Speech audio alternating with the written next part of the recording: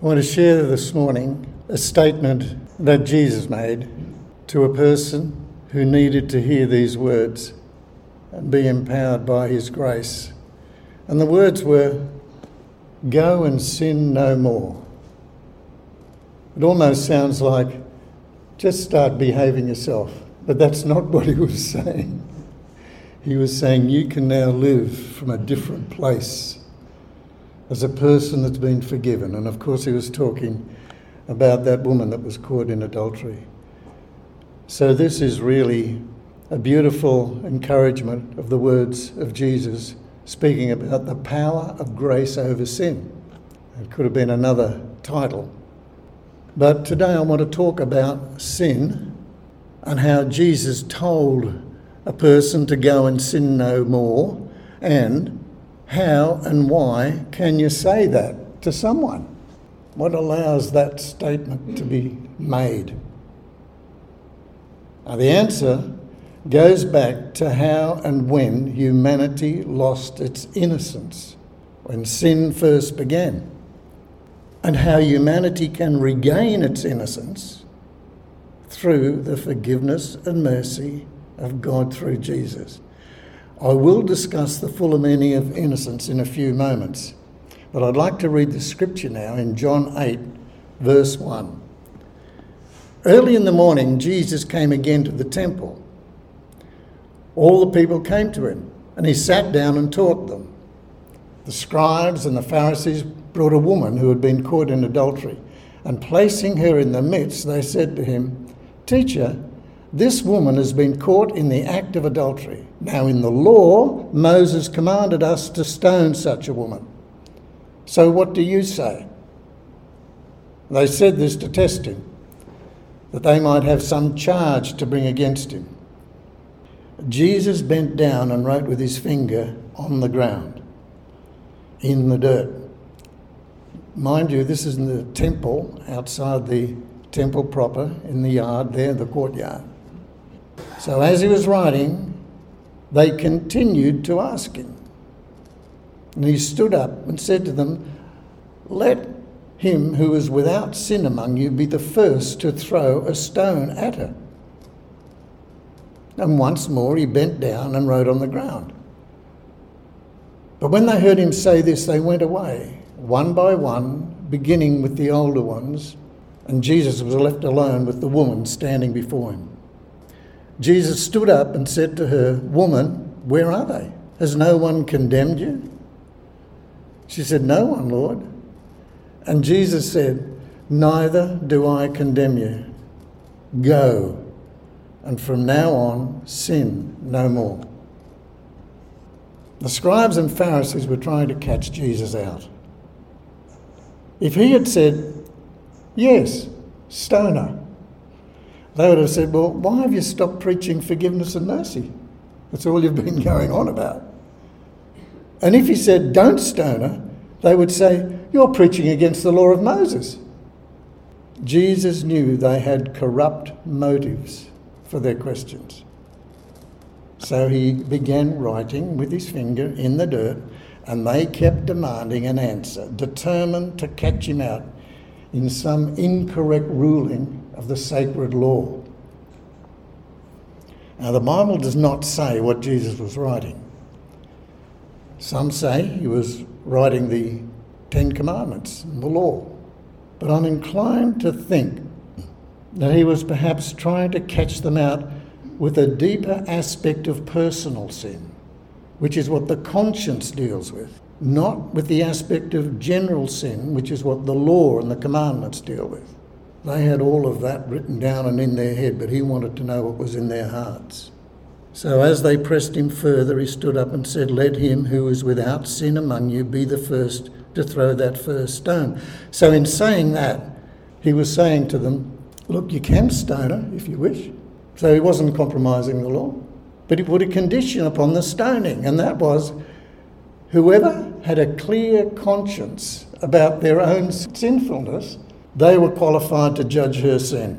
He was challenging them to judge themselves. That's a difficult thing to do, but it's the only thing to do if we're going to be honest before we judge. They had been avoiding judging themselves all their lives, and they preferred to stay in the shadows of their shame and guilt by judging others instead. It's a way out, to not judge yourself. And when he bent down again and continued to write in the dirt, they began to leave from the oldest to the youngest. Now it's conceivable that he wrote the names in the dirt, all of their names, and next to each one's name the personal sin that was hidden in the darkness of their heart. And the older ones left first with their heavily laden burdens of guilt and shame, and the younger ones, after that, decided to get going before the going got too tough. We'd better get out of here. So why do people cover their sin under darkness? In John's Gospel, in chapter 1, John talks about Jesus being the light, and that men loved the darkness more than the light. That's because darkness hides them from the intolerable light that uncovers sin and shame and guilt, which are very painful things to bear.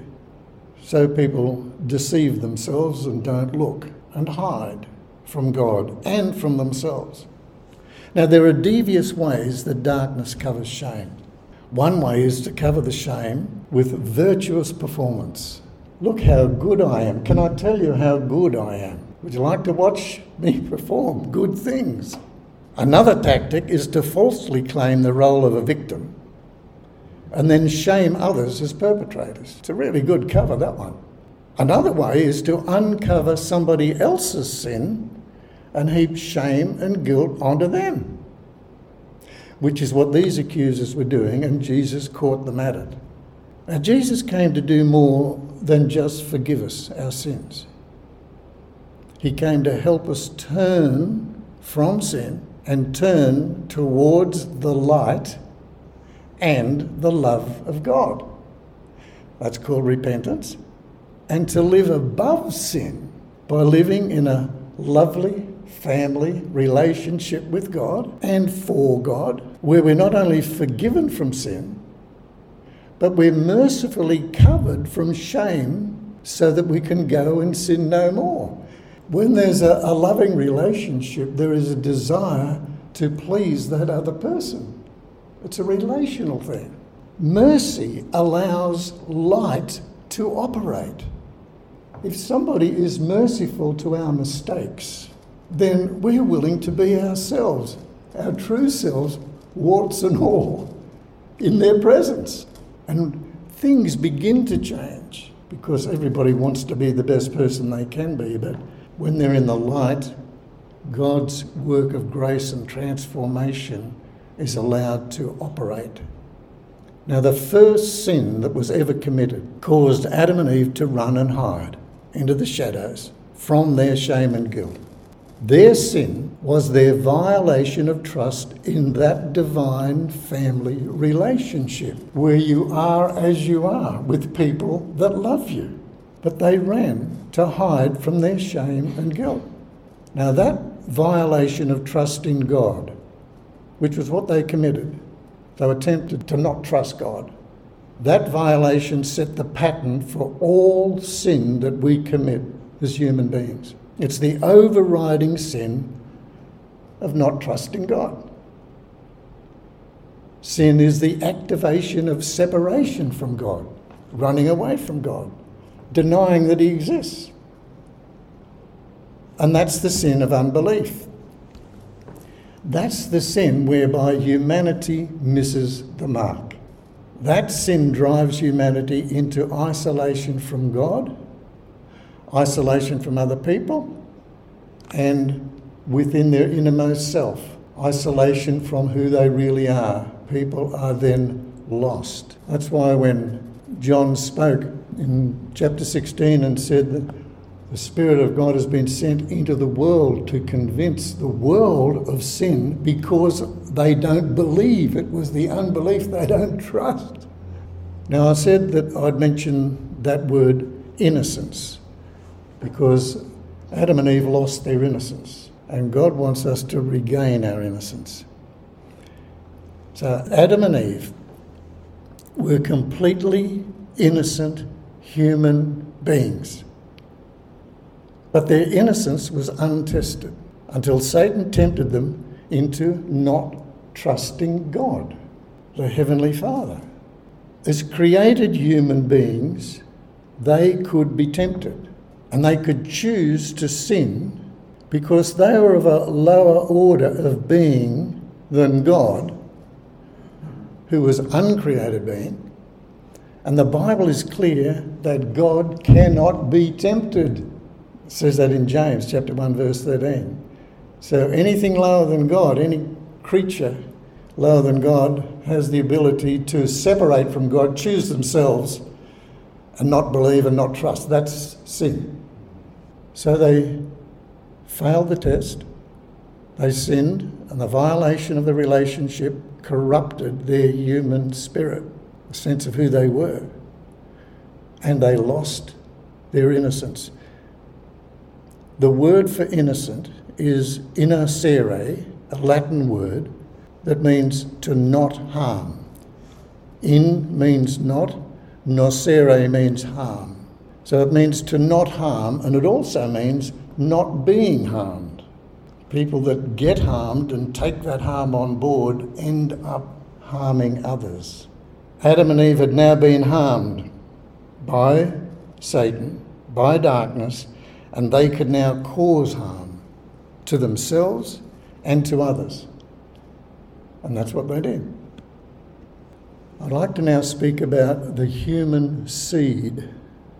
When that happened, there was a prophetic word that God spoke about what would happen to their seed that now had the DNA of some kind of flaw of selfishness and separation.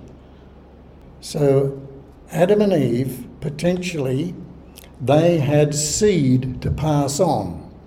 They had no human parents, so they didn't come from a seed. They were created. That's why they were innocent.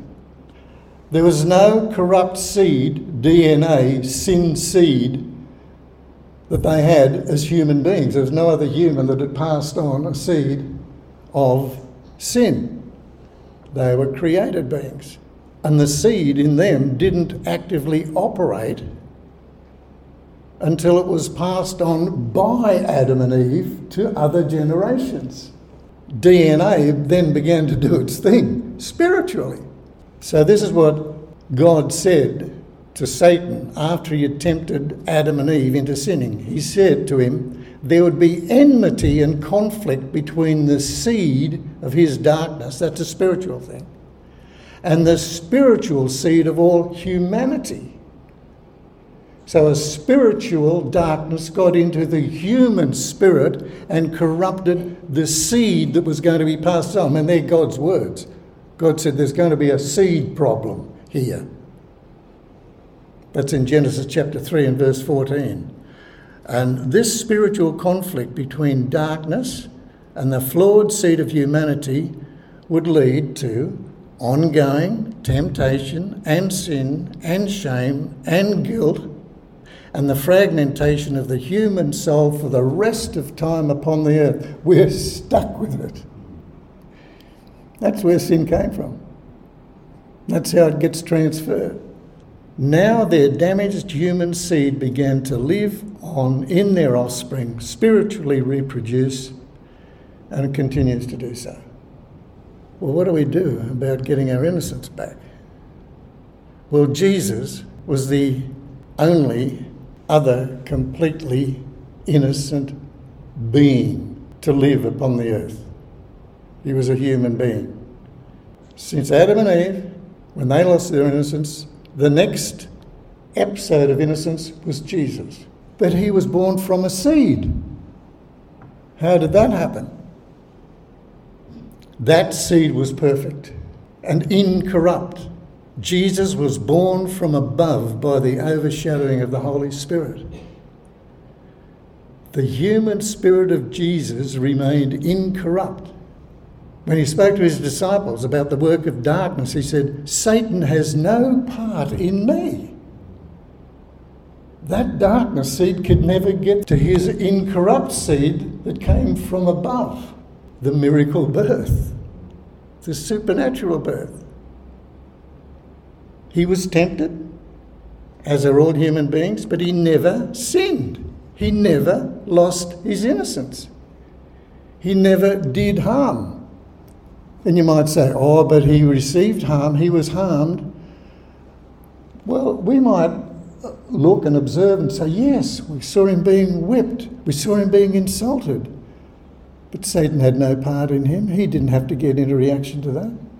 The only time he ever looked like he was in reaction when he was defending his father, but never himself. His soul remained intact. He said, I just commit everything to the Father and he looks after it. He wasn't damaged.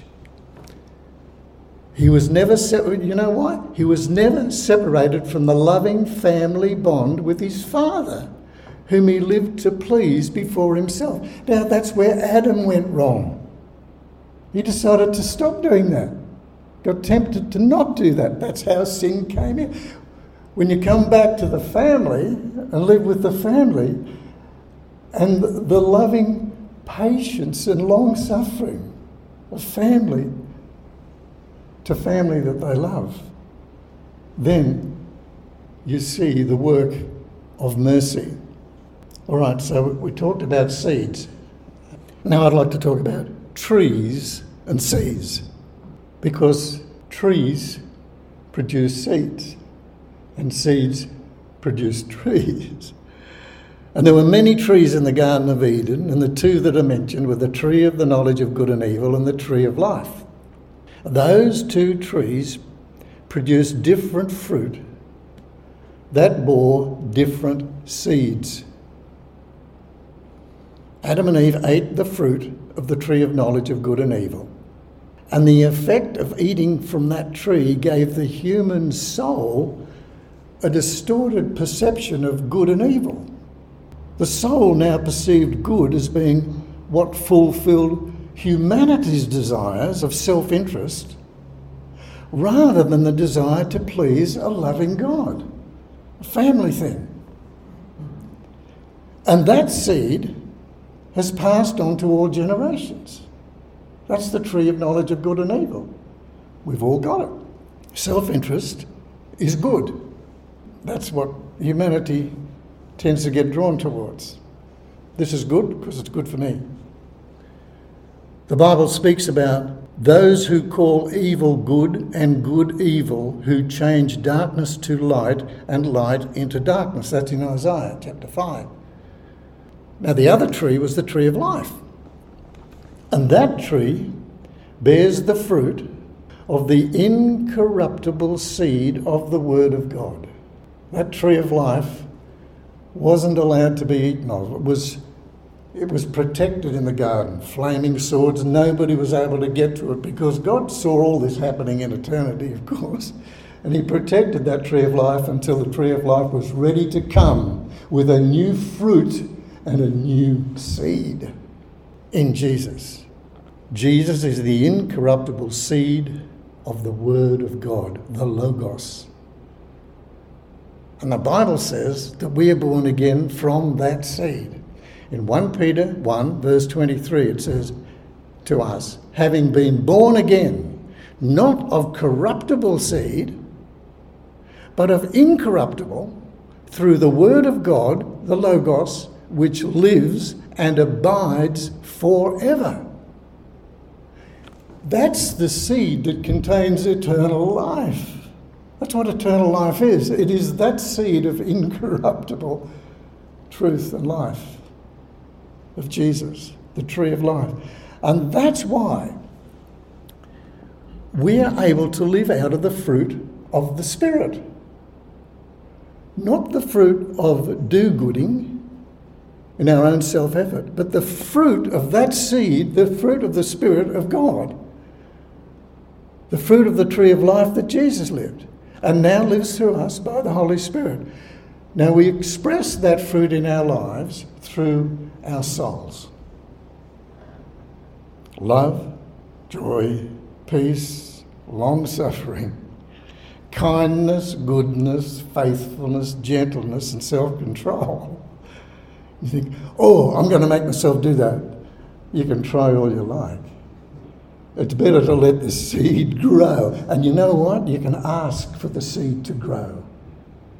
You can say, Lord, thank you for that seed in me that's got some long suffering and kindness in it, because I'm sure getting impatient here with the behaviour of Joe over there or whatever it is. God says, yeah, that's the kind of prayer I can answer. Beautiful prayer. You ask and you'll receive. There are certain things you can ask of and receive pretty much straight away from God, because it's exactly what he wants for you. Long-suffering simply means not to judge. Because God, he will do that in due course anyway. All of these things. Even self-control. So, Lord, I'd like the fruit of self-control. And you can be thinking behind that prayer, because I'd like to have more willpower to be able to stop doing the things that I want to do. And God will say, no, I'm sorry, I don't want to give you more willpower. I can give you more want power. But what I can do is, if you ask the question correctly, say, Lord, I'd like you to teach me how to surrender more in my own wanting of my thing.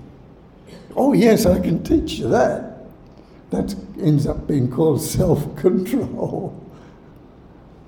God's so generous with his gifts like that and his fruit.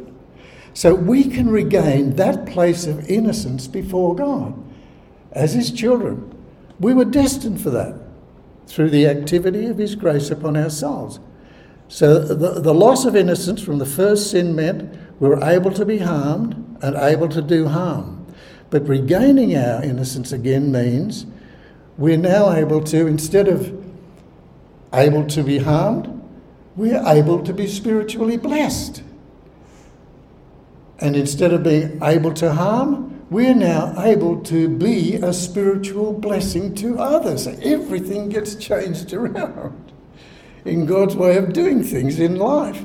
Ephesians chapter 1 verse 4 said, he chose us in him before the foundation of the world. This is our destiny, that we should be holy and innocent before him in love. That word innocence, the same word as blameless. So that's where we're destined to be. We can be part of the reversal of Adam and Eve's original sin.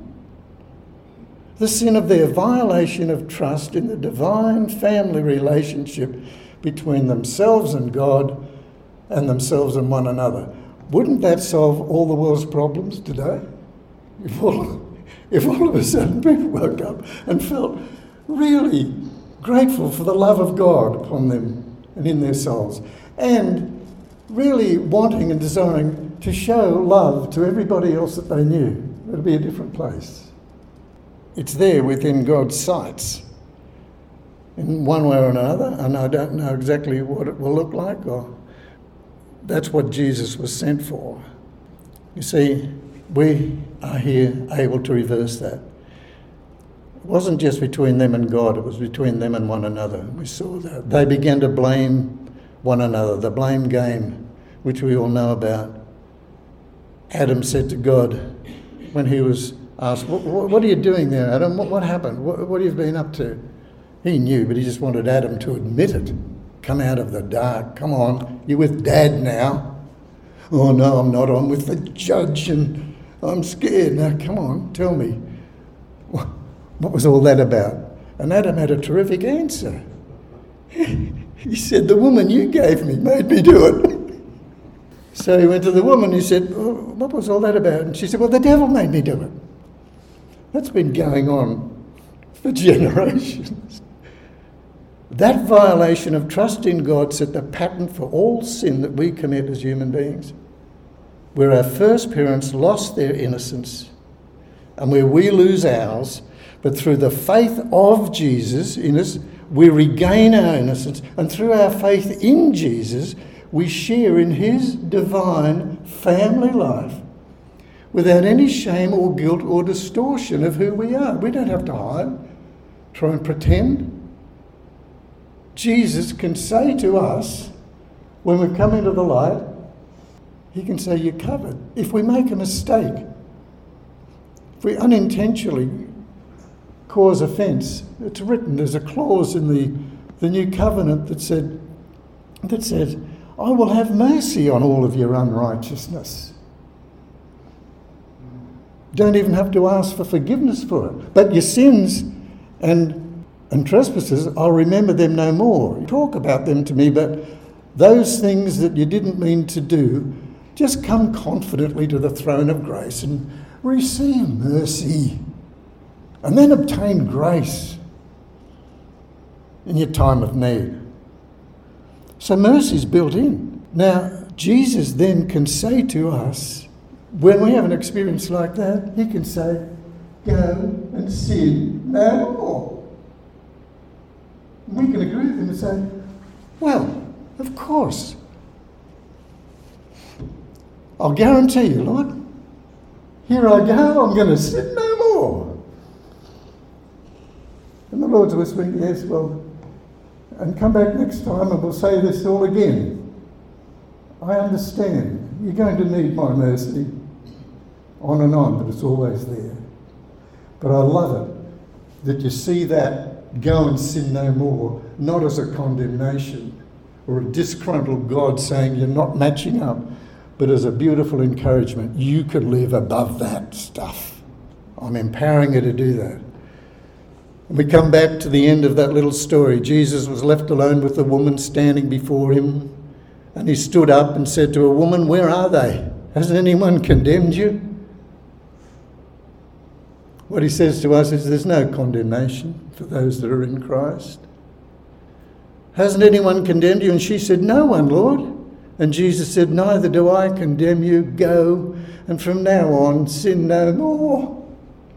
That lady knew in her heart that she was loved and accepted into the family of God through her brother Jesus. And as she drew closer to that divine family life through Jesus, and she's, for the rest of her years, as time went on and the resurrection had happened, she would know more and more about what grace was all about. But here's her beginning of drawing closer to that divine family life through Jesus. She would draw more and more distant from her past life. She could now choose to go and sin no more, even while living under the law. She could make the choice, because she now saw life from a different perspective. She was like a different person. She had an experience of the love and forgiveness of God through Jesus. He said, I haven't come to bring condemnation, but salvation for your souls. So now, we who are under the grace of God, even more so, we can choose to go and sin no more, because the Bible tells us that since Jesus rose from the dead and the Holy Spirit was given to us, sin does not rule over us. Romans 6 verse 14. For sin shall not have dominion over you, for you are not under the law, but under grace. That is the power of grace. It's not our willpower. It is being part of a family where you can walk in the light, be who you are, and grow more and more in love, more and more being loved, more and more loving, more and more being who you were created to be, and more enjoying life and finding peace and all the other fruit of the Spirit. If we ask and believe in Jesus' name, amen.